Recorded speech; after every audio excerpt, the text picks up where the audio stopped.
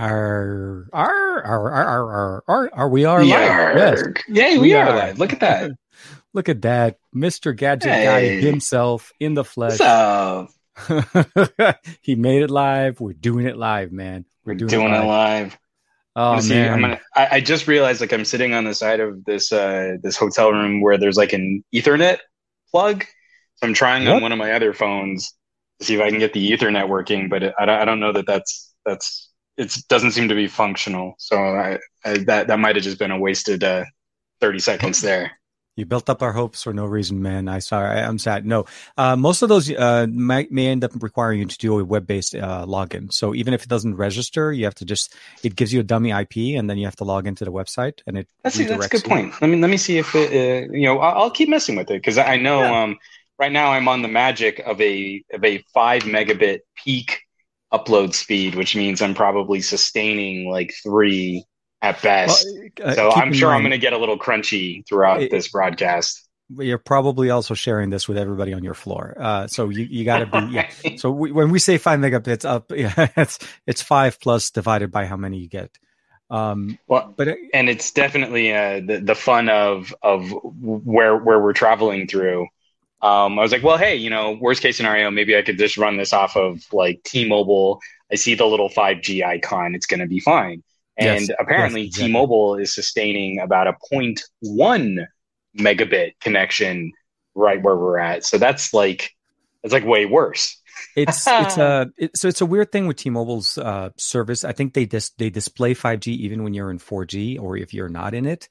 I think it's certainly, or it may just be network congestion. It could be just the availability of the network in the area that you're in. But still, 0.1, that is pretty lame. Pretty like DSL? No, not even DSL. That's like no. DSL can at least get you like 15. I was gonna say DSL will get you past. No, actually, depending if you have ADSL or but the fact is we have you. The show is back. Everybody in this chat, of course, is very happy. Everybody was very excited that Greg was asking earlier. He said, "Hey, are you guys going to be coming back?" And I'm like, "Yep, we're coming back tonight for 1 hour and 1 hour only." I was kidding. We're going to try to keep it to an hour, mostly timing and so on. And glad to see you, man. Glad your voice is back. Good to see you too, man. The live stream on Monday was pretty decent, man. I liked it. Hey, it was pretty good. The OnePlus didn't crash. I gave him kudos right there. I learned a lot. So I've been like refining my mobile production rig since doing CES with an LG V30.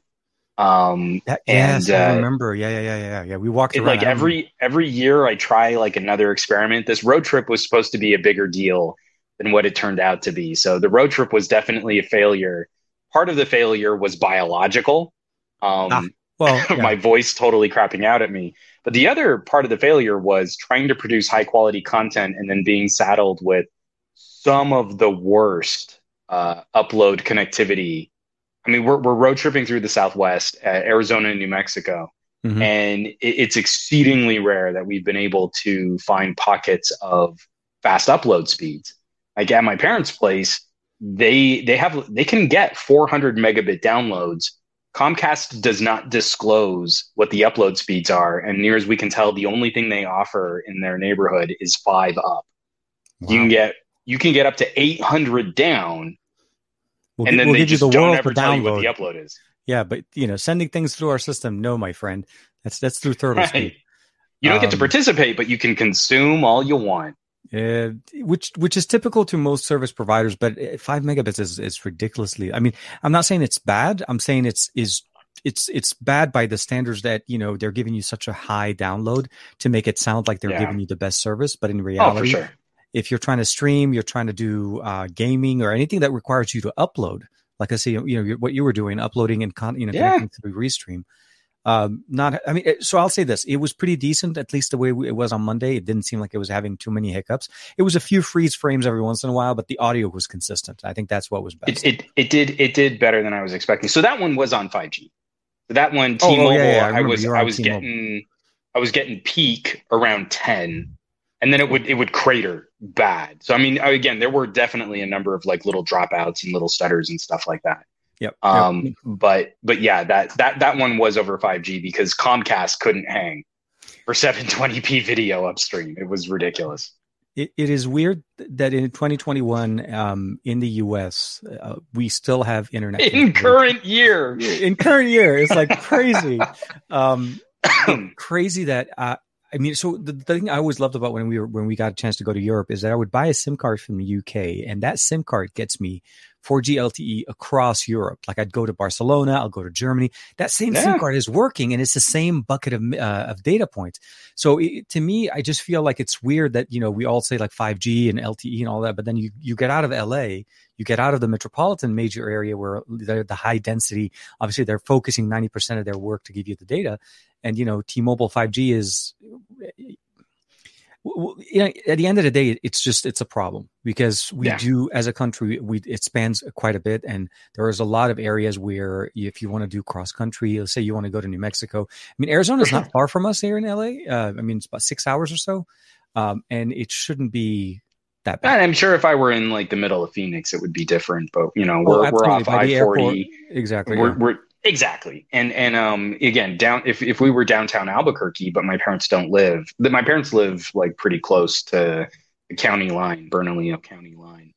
And it's not rural, but they can get 800 meg downloads.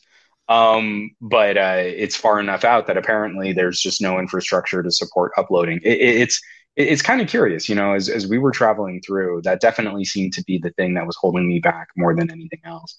And it's a bummer because I had packed a bunch of extra gear to try and do little reviews on, but I was struggling to get 1080p videos up, let alone the 4K Patreon videos. I remember you were mentioning that on Monday, that in the meantime, during this trip, I guess you would just focus on the 1080 versions and not because you're right, that would just literally end up being you sitting there for hours, try to uploading it at a slow speed. But I did get one 4K video up and it failed 3 times. It took, from the time I started trying to upload it to when it was finally finished up on YouTube, not processed, but just up on Google servers, was almost 30 hours. Wow, man. It was a very long time. To David's point, because Comcast has data caps, because it failed so many times, I think I ate like 40 or 50 gig of my parents' data cap because YouTube also can't properly resume an upload if it works hard. So it would just keep re-uploading. Were you uploading it on the PC or were you uploading on the mobile? I eventually gave up and uploaded it on my parents' laptop, but I really did try to complete the entire thing only on mobile. I couldn't get the 4K video. I haven't tried in the past. So I haven't tried a mobile upload for some time, but I thought I remembered that YouTube mobile does resume. Like if you lose. See, here's the problem. If you use YouTube as the mobile app, your video goes through another layer of compression. Yes, it has to compress first. They squeeze the video first, even on 1080p. So the video I put up actually looks like garbage compared to what the real 1080p video looks like. Okay. And I was trying to get the 4K up, so I went through the browser.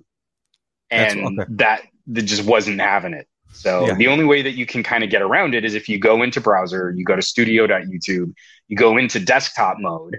So it looks more like not a mobile browser. And then you upload from there. That's the dance you got to do.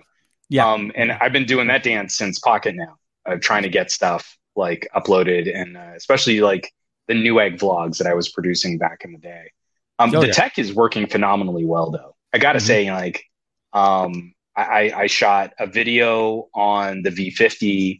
I shot 2 videos on the V60, and I did a live stream from the OnePlus 9 Pro. Yeah. And so everything succeeded. I can't count on the OnePlus 9 Pro to do long talking videos from the rear cameras because I have no idea when the phone thermal throttles and I lose part of the clip. If you're just running your A-roll back to back to back to back, the V60 is the obvious choice. The V60 came in like a champ. I had no dropped videos, no dropped frames, 4K 60 frame per second video. I got around the weird audio. Yeah, no, I was just going to say, I saw it for $3.99 on Amazon. It's steal if you say if I find I mean, I'm serious. There's every expectation that LG software support is probably already petering out on their phones. Oh, yeah, I'm pretty. But this is kind of like where we were with the Razer phone. The hardware is so good. And in its current form, they finally fixed the fingerprint scanner bug, the CPU. It's funny, like Samsung, OnePlus, Xiaomi, they're all throttling their current phones. LG had a bug that would peg your CPU at 100%.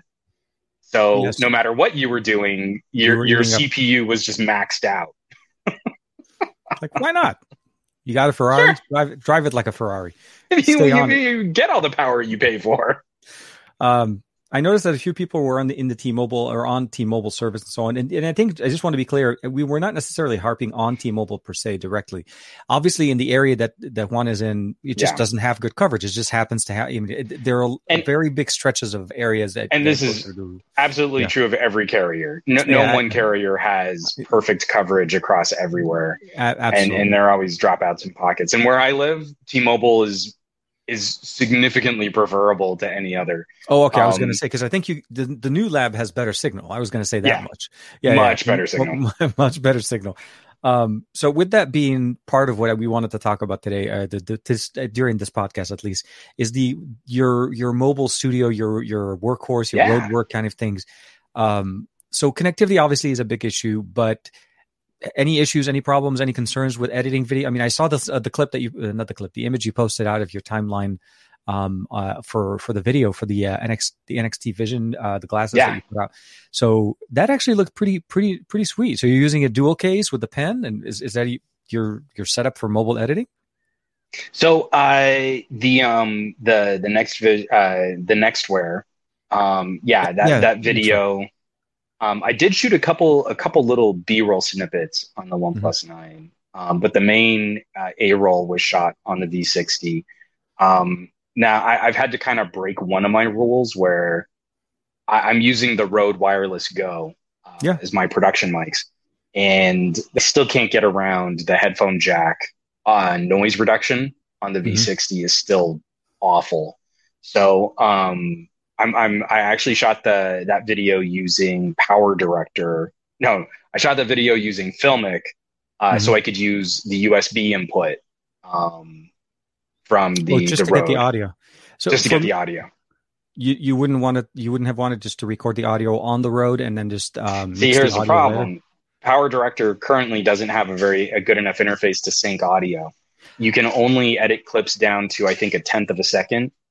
So you can't even really do sort of proper frame markings. So you've got to bake the audio into the video file.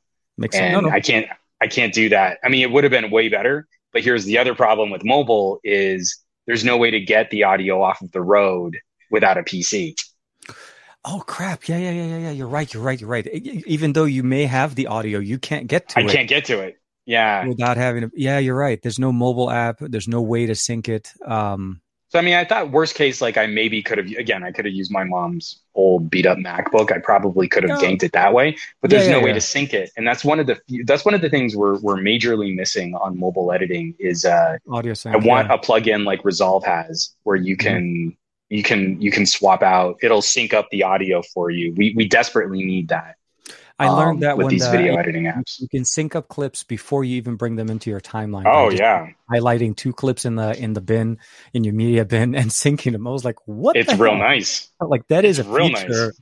Yeah, I'm for everybody's reference. I'm based on a very heavy recommendation from Juan. I did my first video today officially. Like shot the video, produced it, edited, and then rendered it and uploaded it straight from DaVinci Studio 17. So very pleased, although not as fast as my normal editing process. You'll get there. It's just crazy that I can render. It's not just the rendering, but just the editing, the style. There are some actual nice shortcuts in DaVinci that I think even Premiere can learn a few tricks from. Oh, totally. Been working that, so I'm glad. But we don't have any mobile options, and for some reason, actually, Adobe Rush for some reason lately has been giving me issues with some devices where it says it's incompatible. So Yeah. they're losing some compatibility, or I don't know if it's certification or something for some mobile devices. So it depends. For mobile solution right now, I think Power Director is pretty much, I feel like the best solution that we get. It's kind of the best all around.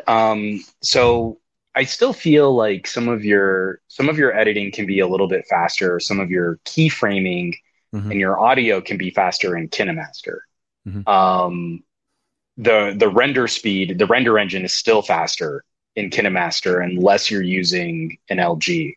I don't know what LG did for their software optimization, but Mm-hmm. like a V60 editing in Power Director just screams. Like it's faster than any other Snapdragon 888 phone you can get, Way to go for and run through. whitelisting. Way to go for whitelisting a device. Let's just say this. But I mean, like even on a 765, the LG Wing Mm-hmm. is neck and neck with a Galaxy S21 with the enhanced mode disabled. So I actually had to turn off my enhanced mode today, or last couple of days after the last update from Samsung. So thank you, Samsung. woot. Yeah, So no, battery Power doesn't last a Director. day anymore now. Sorry. Well, and again, I'm a little concerned that we're going to see that with the OnePlus 9, with all the press that OnePlus got about CPU throttling. If they kick that stuff back on, I just want control over it. Anyway, Yeah. Power Director, the workflow has gotten better. It's gotten smoother. The interface is more responsive. Their last update fixed one of the gremlins that I had with video rendering, where it would drop a lot of frames if you were doing. So I do a trick in Power Director. The main timeline is 4K. If you do anything in a layer, it has to convert it to 1080p. And that really sucks because you're sitting there and you're waiting for your 4K B-roll clip to get transcoded into 1080p. And then it kind of reduces the quality. It doesn't really work as a proxy. I wish it would just work as a proxy. So your render actually kind of goes a little low res whenever you do B-roll that way. Mm-hmm. Power Director had a problem where I would insert clips into my main timeline for my B-roll and then drop my audio under that clip. So even though I'm not on video, I can move the audio of me talking into that secondary position in a separate track. Yep. The last generation of Power Director, every time I would make one of those transitions, you would see these frames like stuttering. And it made a lot of those videos so much more difficult to finish off because I'd render it, drop frames. I'd render it, drop frames in a different place. I'd render it. This one was okay. Okay, we can upload it. All of that's been cleaned out. All of it's been scrubbed. And then the most recent audio patch also included much better tools for noise reduction. Good. I was capturing audio from a body mic.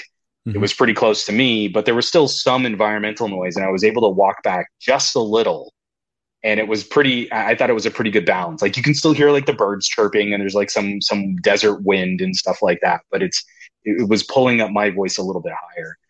Power Director has really cleaned up.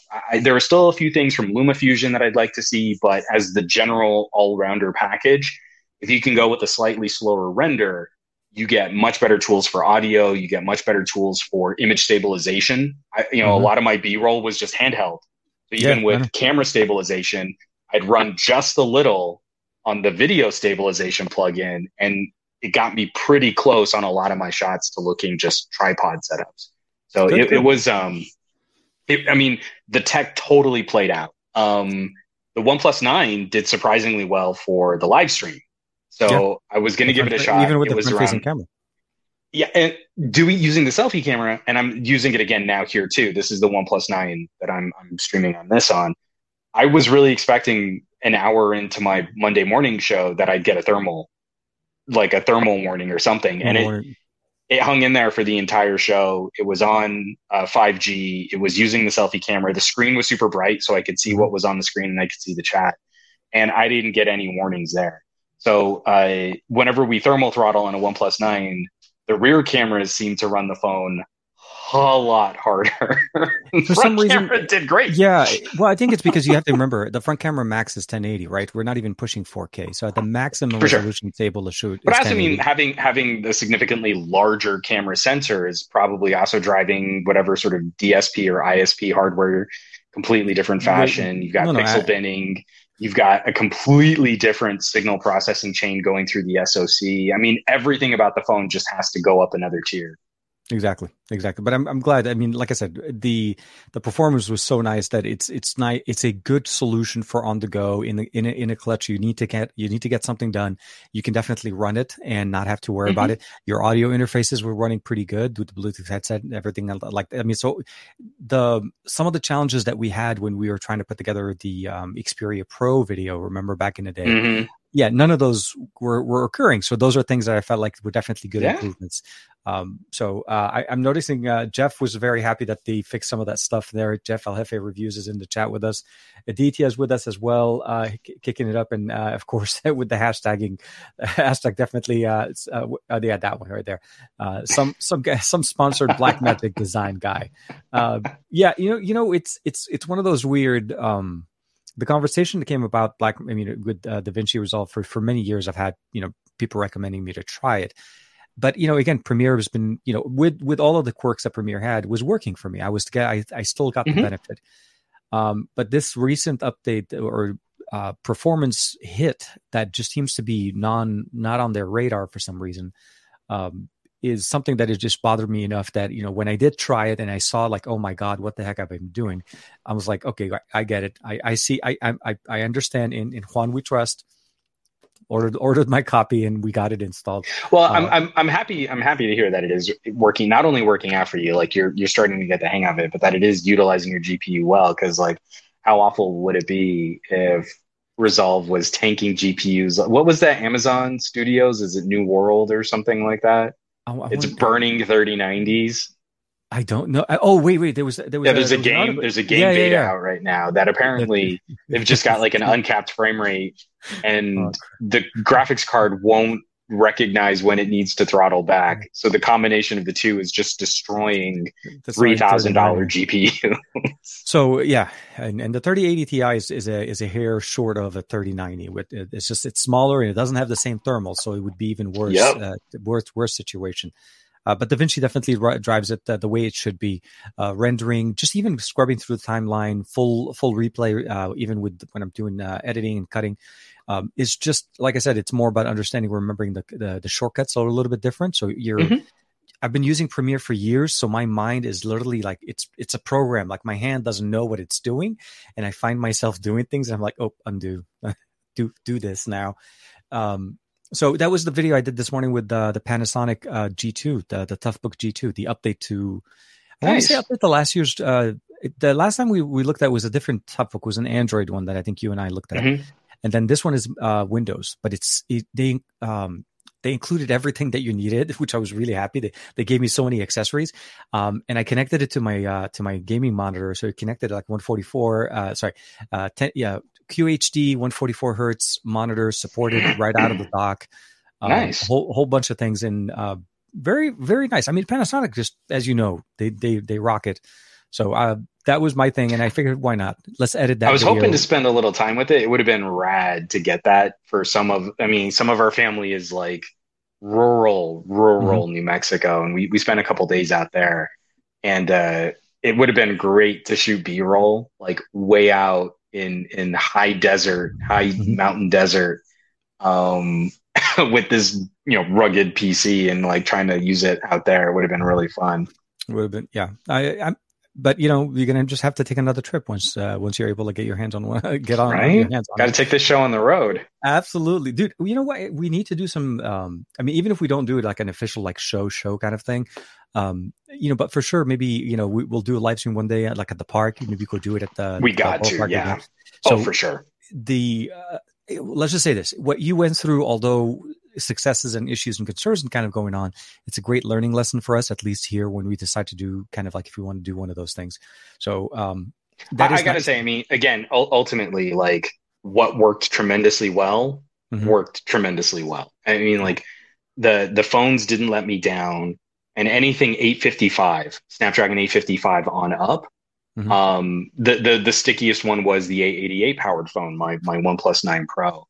If you're on a Galaxy S10, a G8, a V50, you actually have this monster powerful production device that is almost completely untapped.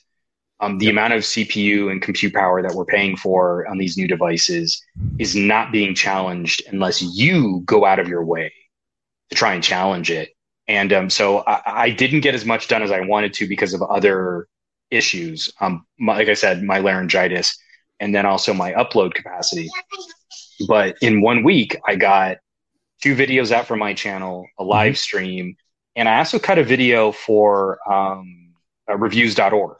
Oh, all nice. on the road. And so I managed to keep up with a pretty decent, not my heaviest, but a reasonable production week. And keeping one of my clients fed with a video that I didn't think I was going to be able to get done, all mobile, literally all mobile. I did not have a laptop to fall back on. I was, trapeze without a net. It was great. And so, again, it further encouraged, like, if you want to take a podcast on the go, legit, figure out your mics, and then don't pack all this extra gear. You genuinely don't need it. You want to take a live stream out on the go, figure out your data. I was going to say failed on that side. And coverage where you are, especially if you're not in a metropolitan. I think most metropolitan areas would be most definitely covered, at least, because that's typically the most dense. But if you are going to be out, or I would recommend you go into a Starbucks. It's like somewhere where there's some type of connection that is a little bit more than. Absolutely, and genuinely, I think the only thing holding people back. From maybe even superseding what I did. I mean, taking it to another level still is just familiarity. If you're familiar with editing on a laptop or editing on a desktop, it's going to feel really foreign. But I was even kind of mixing it up a little with Ian from Anantech during my live stream, because he was like, "Well, you're not really saving time because you're faster this and you're faster that," and you're like, "No, because I actually know how to use Power Director, so I know what I'm doing." I'm editing directly from the camera. I mean, as soon as I finish a clip, I'm dropping it into a timeline. Well, but you only need to transfer your footage. Are you moving your footage around? You don't understand. I don't move any footage. The footage is on the thing. I shot the footage from the device that's going to edit it. There's zero time lost. As soon as you stop recording, that clip is available for you to import directly into it. It is an amazing time saver to be able to do that type of, because 90% of the problem whenever we're editing the video, if we realize we missed something, it's the having to go back to reset up, turn on the setup, turn everything back on, especially if you already shut down and collapse things around, and having to reshoot that clip. So those are like 90% of my oops, I forgot, or if you did the same thing I did when I was doing that microphone, the Vocal Lark microphone thing. I shot the whole video calling the noise and reduction noise cancellation. I didn't realize I said the word noise cancellation the whole video till I was done editing the video. And then I looked and I was like, okay. And then I was looking at the box. I was like, it says noise reduction. I was like, where did I get noise cancellation? So I seriously shot the whole video. It does a decent job on reducing the ambient noise around it. So I assumed it was just it wasn't a very effective noise cancellation, but it was definitely better than not having it on. Yeah. And then I seriously had to reshoot every single clip because I made that big of a mistake. That I cannot undo that. So that video on Tuesday came out really late because of that. It was a day of just debacle. I think it was like Friday last week. It was just a messed up day. So. And for David and Aditya in the chat, like my entire relationship with Dr. Ian is kind of built on a healthy drunken debate history. Like literally the first conversation we got into, I was like 4 drinks into an evening late at night at a Huawei event. And I was probably the sloppiest I've ever been. And I was trying to tell him about 4K displays on phones and you should just do 4K. And so like literally our entire relationship is us being playfully contentious with each other. He's one of my favorite people on the planet. Absolutely. Michael Peppertech is in there as well. As you just mentioned, David. And of course, we have a whole bunch of people hanging out with us, but I realized that you mentioned earlier when we were setting up the show, you wanted to talk a little bit about the Steam Deck. Yeah. That came out about a couple of weeks ago. No, last week, right? I think the official The thing, pre-order. I mean, like it was pre-order. announced, it completely blindsided me. But not just like I wanted to talk about it. I wanted to talk to you about So it because yeah, I was very curious. Like, we all had kind of our reactions. It was a really fresh kind of like, let me see. Can it we was show kind it? of a So surprise to me that it was not only being announced, but that pre-orders were going to be so close to the announcement. I was just curious, like you play a little bit more console gaming than I I'm do. What are your thoughts on this? This hardware looks like it's a perfect kind of it's a Venn diagram overlap of what you like about gaming hardware. so I was a little bit skeptic. I'll say this. Initially, I was very excited with the form factor and what they're offering. The part that kind of got me a little bit concerned is at its base model, 64 Yeah, gigs is the entry level, right? So that's what not acceptable. and to me, I felt like that was like, in what universe does that? I mean, I have Completely quite a few agree. games on my Steam library, and this sounds like maybe some of my games won't even. There are a few that will not install. Like if I For want to, sure. I would not even. Like I don't think Flight Simulator would work on this, and that is Well, just I not mean, even a thing. are you playing through any COD right now? COD on 64 gigs? I that is one update, man. Oh no, Call of Duty. Every time I log in, man, it That's is like the update to the menu crazy. Yeah, system. I was gonna say, and then so I'll say this. Look, I think the approach is definitely very. I like the design. The design definitely looks Hmm. very crisp, very clean. I like Agreed. that cross, the controls, the triggers at the bottom. I mean, we were looking at it right there.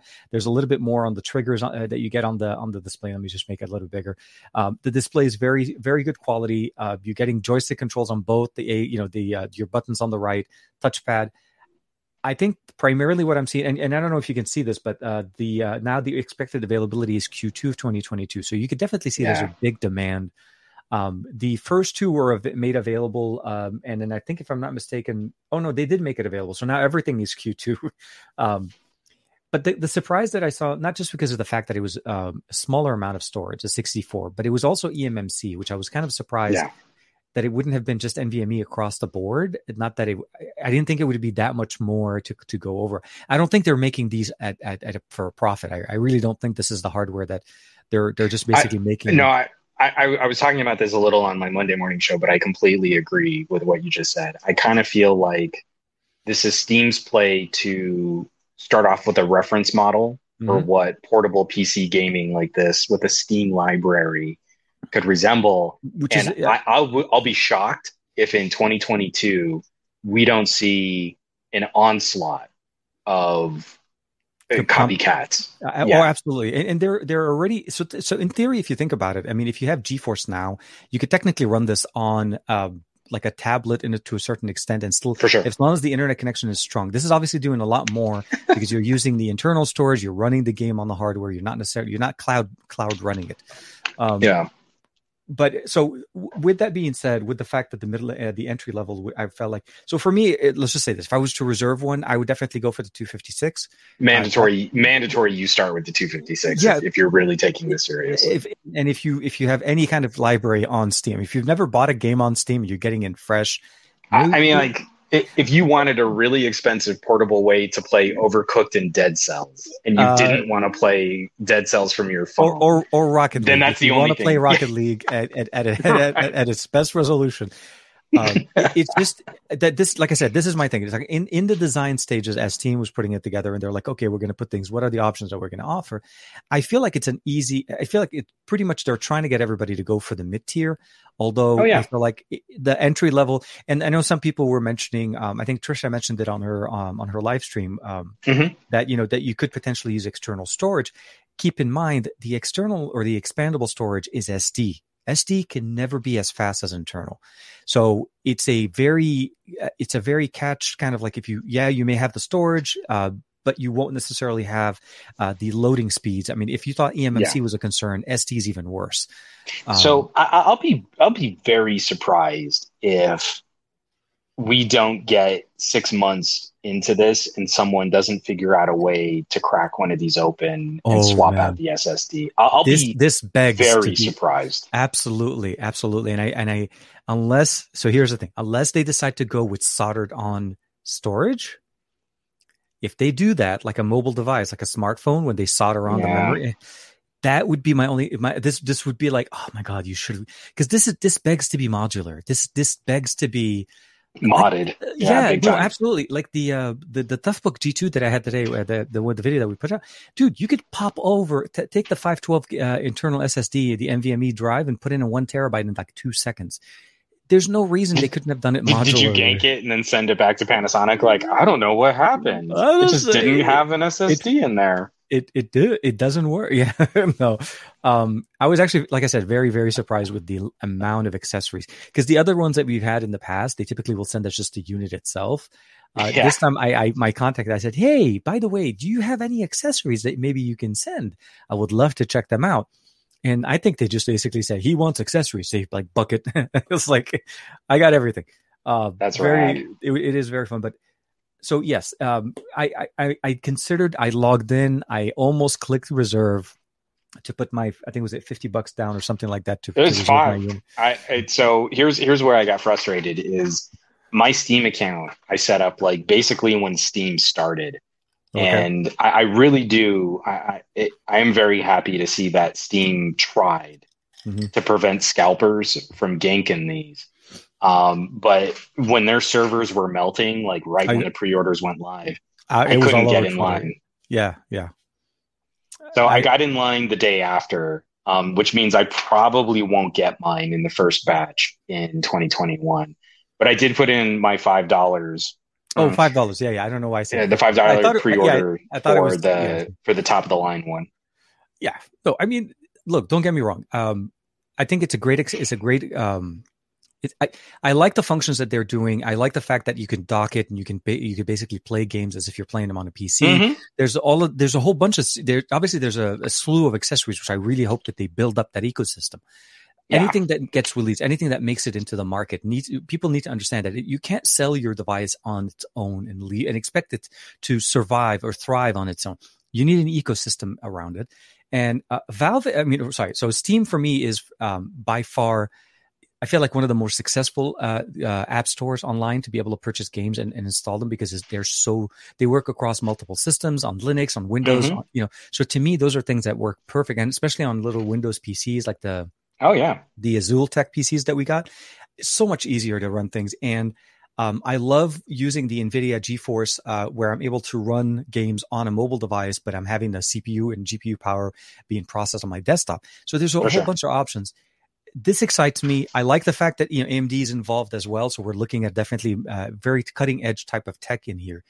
And not just cutting edge hardware. I mean, what Dave Burns was talking about was also this being like the sort of the proof of consumer concept for of streamlined Linux distro and Proton, and very little operating system overhead, really maximizing the guts of this in the same way that we expect from consoles.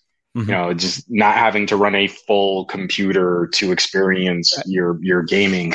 No weather app running in the background trying to update itself or doing calendar and all of that extra stuff for no reason. Which again, I mean, like, I think my most consistent eternal library of games right now is on Steam. I'm still cranky that I have PS3 games that I can't play unless I plug in a PS3. I've got games from when I originally started my Steam account that I can still install and play on my PCs. So that just gives it that one step more legitimacy than some of the other concepts we've seen, because we've seen a bunch of these little mini Windows PCs that have game controllers, right? I was going to say, yeah, absolutely. This is not the sorry, I take that back. This is first of its kind in this format that is compatible with Steam, but I'm saying we've seen other mini PCs in that same exact format. It's not what I feel like is Steam maybe improved it heavily to be more specific, that it's not just running Windows. It's not just going to be on top of an existing Windows system that's already been hacked to work on smaller hardware. That is exactly what I'm anxious to see, is that this, I think, actually moves the concept forward, not through hardware. Yeah. And again, it's through an established ecosystem where we already have our game libraries, and really trying to maximize the performance of this kind of hardware. Yeah. But again, I'm ridiculously anxiously excited. I hope I'm not too far back in the queue. I'm pretty For sure my you're way pre-order. ahead of anybody looking to try to sign up now, which is again Q2 of 2022 could potentially Yeah. be somewhere in the middle of summer of next year. I was just mad because like I was there. Like the I know, no, second the pre-order went live, I hit refresh. I had my stuff ready to go, and then it was like, nope, your account's too new. And I was like, that cannot be true. it's one of those My account cannot be true. if and when things can go wrong, that exactly this is what happens. It's one of those things you have to kind of just go with. But what I do know that at least it doesn't mention anything as if the actual dock comes with it, or does it? I don't think it does. Yeah, no, the dock is going to be separate. I'm pretty sure that's going to be a separate purchase. I also wanted to. I saw a few people like Gabaletta was making that joke for me, but one of the other reasons why I wanted to go to the highest end model was to get the fancy glass. I want the fancy glass on the screen. That's usually how you want to do it, man. You want to get it done. I was like, I wasn't even as concerned about the extra storage. I wanted the fancy glass. See, that's where you go there. But I mean, it's so you think about it from 64 to 256, it's a massive jump. It's about 130 bucks, and then from 256 to 512 it's basically another 120. Like it's actually it is not priced to what those components would cost. Like I said, that's why when I look at them, I all I see is this is purely to get the market started. This is purely to prove that this could be working, that this will work, and to get the support. And I think this begging us for basically next year's Steam 2 or Steam Deck 2, whatever they end up calling it. We'll end up seeing how that goes. But I'm excited. I can't wait for you to get yours, because once you get it, I'll be able to come over and play with it. We're gonna tear into this thing. No, I mean, I'm serious. Like I genuinely want to get this for me. I skipped out on Switch. I kept putting off buying a Switch, and honestly, Switch OLED didn't do it for me. I was hoping for that rumored Switch Pro, and this is feeling. This feels like a Pro. Yeah. Yes, and it feels like a safer purchase because Steam has already proven to keep my game purchases generationally consistent. Yep. Whereas every other console, most of the time you've got some kind of backwards compatibility, but Nintendo's thing is like making me rebuy the games that I've been rebuying since I had an original Nintendo, and I'm getting a little tired of that. The whole bait, and it's not a bait and switch, but essentially is like every time they upgrade the system, they change the cartridges. Get it? And bait and switch. DK cracking jokes and Juan serving it back. I love it. All Thursday evenings. I'm like I said, I'm excited. I see Andrew Wallace is in the chat as well. If you're interested in seeing how the experience is going to be Steam Deck compared to using it. Yeah, by comparing it to basically how it works if you were remoting into a PC, like using GeForce Now across the network as opposed to having. Well, let me tell you, after driving through Vanderwagen, New Mexico, I need those games to process locally. I can't play those games. You'll be that one frame. You'll be playing it at 1 frame per second. It's like I felt terrible. There was one time it wasn't on this trip, but it was before. I was just trying to get like an Instagram video uploaded, and my mother-in-law's internet connection is satellite. And I think she has something at the time. She had something ridiculous, like a 50 gig data cap for the month, and it was just miserably slow, and it couldn't upload. And then we found out like I had burned like a gigabyte of data at the beginning of her month, and just like this is terrible. I felt awful. So I'm trying not to hit them at all like that, but it definitely throws into stark contrast when I complain about my 20 meg upload speeds. That like I'm still decently privileged in the United States. If you think about it, a trip like this would probably make you appreciate a little bit more what you have, I guess, still working at home. And it is very challenging. And I mean, I know we have a lot of options, but with the reality of the matter is, regardless of where you are, there are some challenges to getting good internet and consistent internet. My biggest problem I had here in the office, I had regular home internet, but it sucked because it fluctuated too much. Like seriously, like the ping times were just going astronomical and for no reason, and then suddenly it goes down to like under 30 for just again no reason. It wasn't until I went with business with my current carrier that suddenly things worked. And not only that, I got rid of their router. Something was in their router configuring my connection. So when I circumvented that and I just had my own router with their modem, it seems to work better. So yeah, you got to work at it. You got to work at it hard. Now I know we're getting close to our almost like through an hour, but I did want to touch base on this mostly because there was obviously the big launch event today. Did you get a chance to see any of the comedy show that went up this morning? No, not at all. Let's chat it out. This is going to be great. Okay, so OnePlus announced the Nord 2, which I think a lot of us knew they were coming. So they were teasing us all over the place. So the successor to the highly successful Nord that I think you and I both got last year, we got a chance to play with. I never got the Nord. I got the N10. Oh, okay. So I'll digress. There was the Nord, and I'll hopefully when I get the Nord 2, if I'm able to get the Nord 2, we'll do a comparison between the two.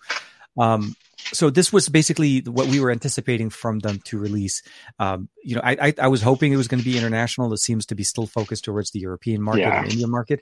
Big time. And I feel like, which I think, obviously to their point, make sure you sell it where you think it's going to sell. They did a couple of changes. They didn't stick with the Qualcomm chipset as they did last year. That was one of the biggest changes. And they went with a special chip. It's actually a custom chip designed both between OnePlus and MediaTek. The 1200 AI they're calling basically. It's a Dimensity 1200. Comparable, at least from what we're understanding right now, is somewhere around the 870 performance. So this is crazy jump from 765 5G to 865, 870 performance, overclocked 865. Yeah, we never really got a good handle on the Dimensity 1000 because the main phone we got to play with was a 1000C. Yeah. And you could tell that LG was sort of throttling it down to match the 765.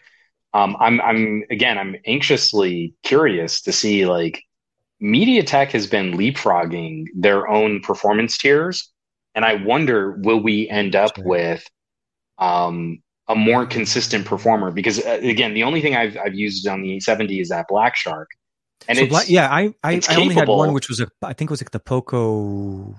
But I feel like what Xiaomi and Black Shark did with a chip that's already second tier binned, like it's the 865 Plus was a better binned 865, and the 870 is a better binned 865 plus.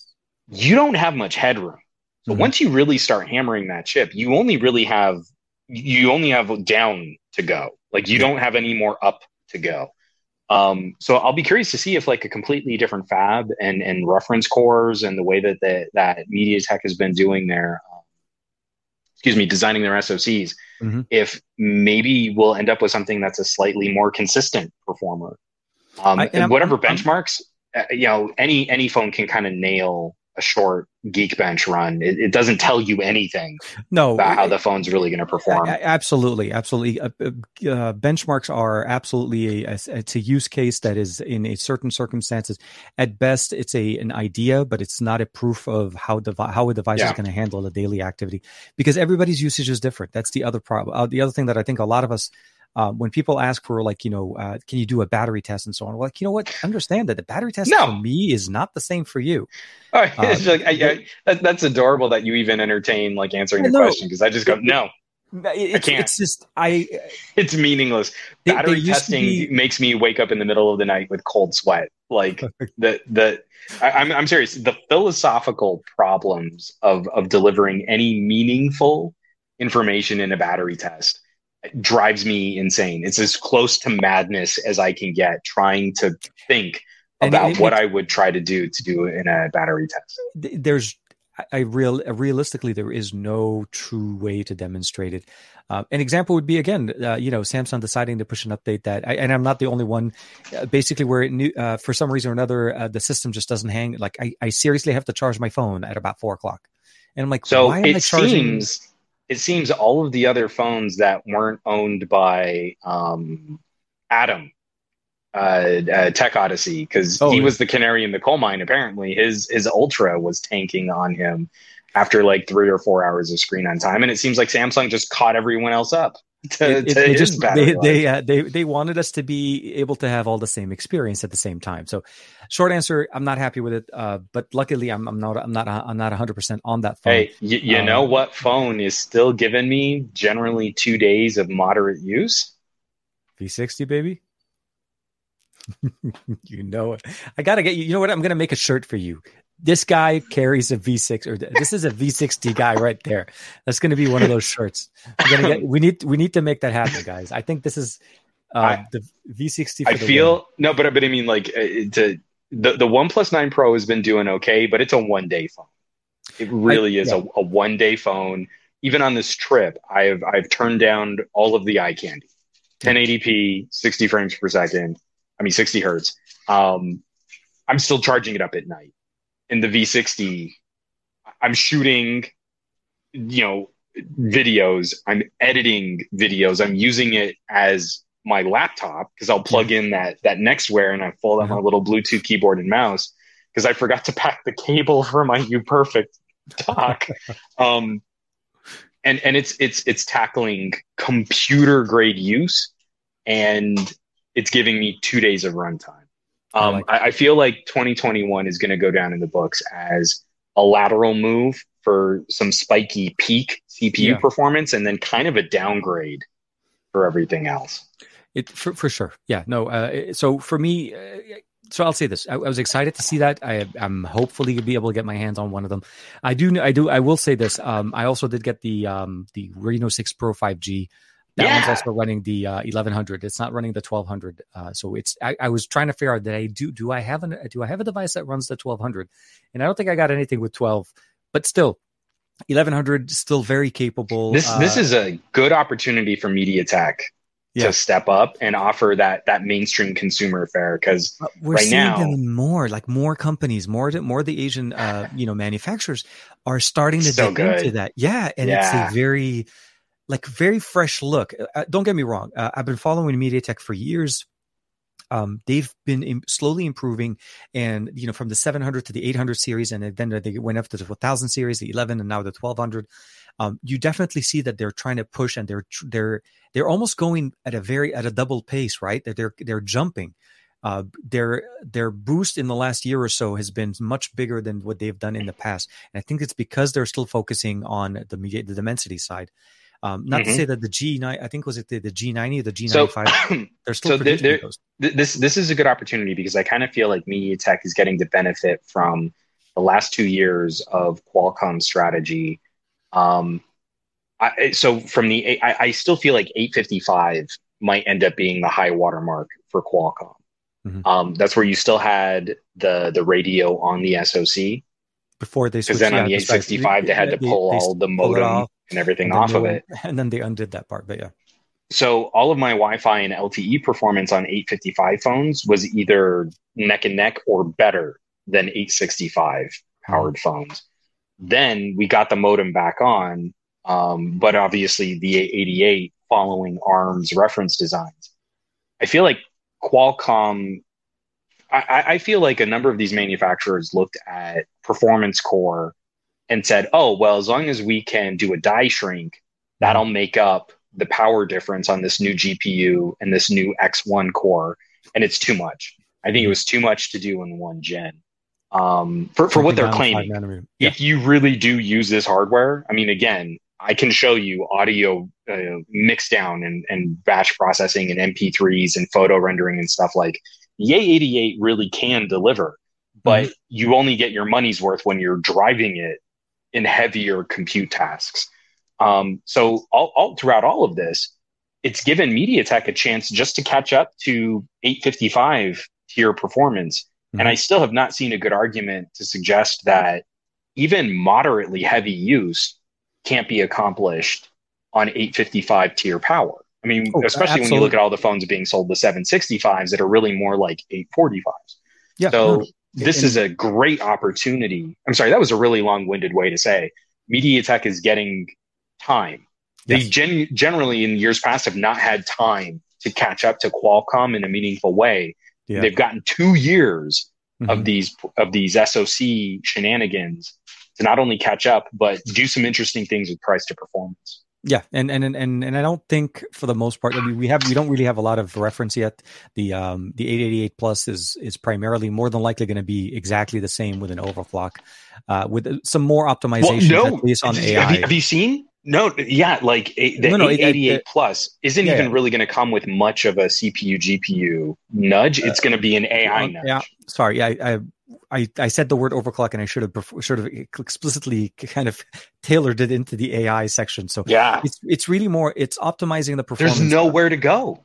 There isn't. You can't optimize. You can't better bin your way out of a power hungry SoC.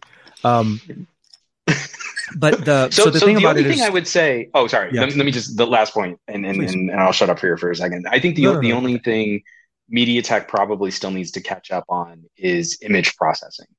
So I feel like they're probably still a good generation behind Qualcomm when you see what like comparable, like you looking at the Velvet. Yeah. I thought the MediaTek powered Velvet did a very good job of utilizing that camera hardware.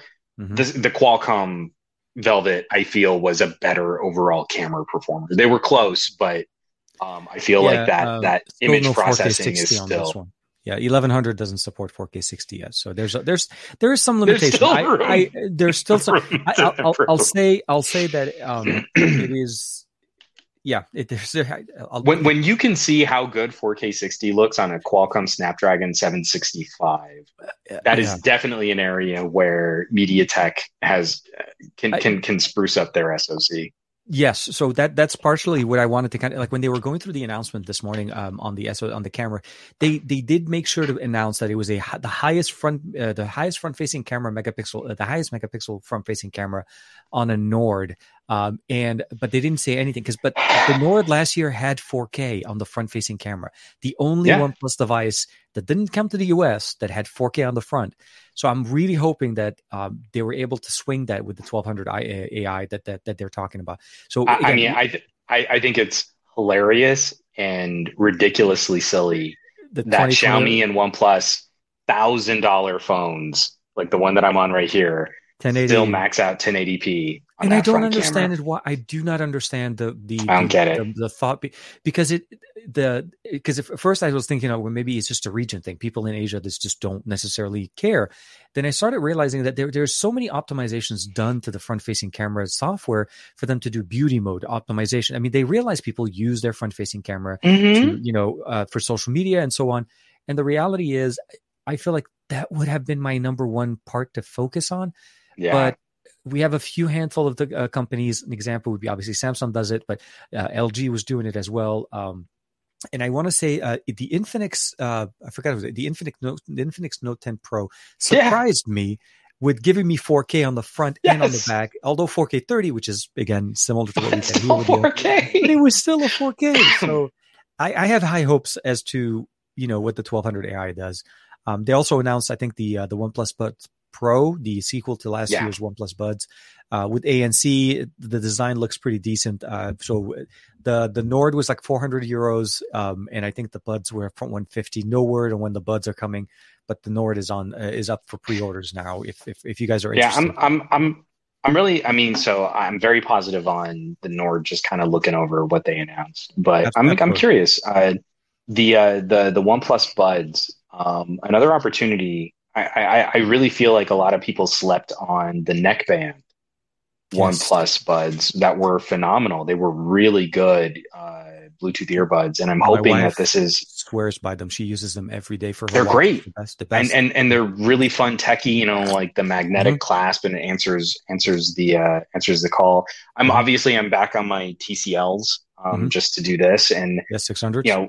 Solid $100 options in that $100 ballpark with ANC and good Google Assistant support. And I feel like we're making some headway here for competition on true wireless. So OnePlus, I don't think ever got enough credit for what they were able to accomplish with wireless audio. And I hope this is another step where they get fair comparisons and not just, they're trying to be like AirPods. And you're like, they've What been in this game for a while. Don't exactly act like this is them trying to copy. Like they actually helped pave the way for some of the Android based devices? solutions. Like they were the first ones that I knew of that had that really slick, like you unclasp them and your phone would show an instant pairing. Yeah. Like we all took for granted on AirPods. OP was ahead of the curve on stuff like that. So I Yep. really hope that I really hope OnePlus has accomplished something interesting with these, but that they also get a fair shot when people take them for test drives.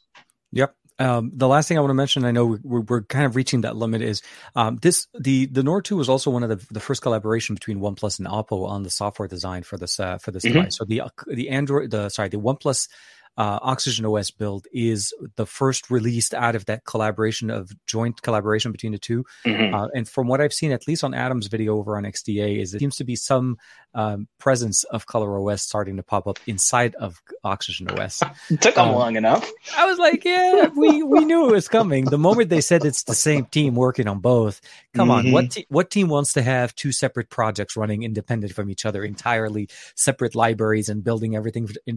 Obviously, they're going to share libraries. There's no question there. Yeah. Plus, so the short answer is kudos to OnePlus for the new announcement. I still need to put out a video on the N200 5G that I got as well, and that I'm working on. Yeah. And then after that, I'll be pushing out the Reno 6 Pro 5G. We got to come up with acronyms. I don't know how to do it. These names. No, I'm just kidding. Oppo's Reno 6, I think it's been very surprising. The Reno line has been really good, and they've been using MediaTek for a couple of generations now, so it's definitely working for them. But with that being said, I'm not going to take too much more of your time, sir. I do realize it is late, and we'll next week. Hopefully, if you're back in the studio next week, probably. Yeah. We're now reversing our trip through the Southwest, so we should be back in the Gadget Lab in a couple days. Cool. And then I'm back in, and I'll be catching up. I really did have bigger plans. I don't know if Jeff, if El Jefe is still listening, but I've got a round robin of DACs and players that I need to get through. The THX Onyx, the Apogee Groove. What did you grab? I did. I got a helm. Oh, that's right. You were telling me you got that helm. That helm DAC is great. Yeah. Okay, if I can. Oh, here it is. Hold on. So I'm going to round robin. I'm going to round robin with the Theo, the Q3. Oh, that's beautiful. That excellent. I'm using it right now. I'm using it right now on my PC. So I connected it over USB. So yes, short answer. So yeah, there's a few. So I believe that's using the same internal hardware as that weird iPhone DAC amp. That I was using. That helm surprised me a lot with that for the iPhone. So for this one to work on the iPhone, you just need to have a USB A to Lightning adapter, and it works supposedly perfectly. I've been just using it with obviously Android, and I was very happy that it worked also on Samsung with their own proprietary shenanigans that they do.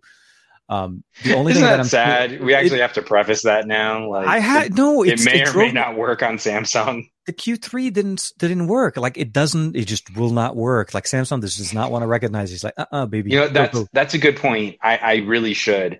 With the Apogee and the Onyx, the THX that I've got, I really do need to try and hook those up to a Samsung. To your S10, the S10e. So I think it's one of those things you have to kind of keep in mind when you're thinking audio accessories. But thank you also for the link to the library for the FLAC files, the high for sure. files. So this is such an auto. It's just such a good thing. It just improves everything you're listening to. Yeah, that's good. So very, very exciting, and definitely. So hopefully next week we'll be able to do a full regular show. But it is a little bit late for the family and so on, and we don't want to stress Juan's voice too much because otherwise we won't have any more live streams with him and no more shows. That'll blow it out again. He's like, yeah, sorry, I can't talk anymore. It's going to be like next Monday's show is just going to be interpretive dance. Peace. Sign me up. Set the reminder, guys. So El Jefe is in there as well, still there. So he's still in the chat as well. But with that being said, thanks to everybody, obviously, for hanging out with us. Michael Peppertech, El Jefe, Jeff, David Burns, Ranesh, of course, as well. Aditya, as always. Michael Corcoran. I don't know why I want to call it the other way around. David Burns as well, and everybody else with us. We'll see you guys next week. We're glad that the show is back. Thank you for hanging out with us, Juan, on the road with the fam. I know this was stuttery and kind of a little glitchy on my side, but I'm glad it hung in there. You know what? I've been dying to chat with you about some of this stuff. The audio podcast will not even know it. Let's just say that on the audio side. Yeah, for sure. And then we'll be back next week for another best of our week, and hopefully make sure to catch Juan on Monday with the SGGQA show. Hopefully myself as well on Saturday with the Saturday Morning with Tech show. But take care, be safe, have a good night, stay safe, and we'll see you next week on the best of our week. Take care, everybody. Take care, all. Bam.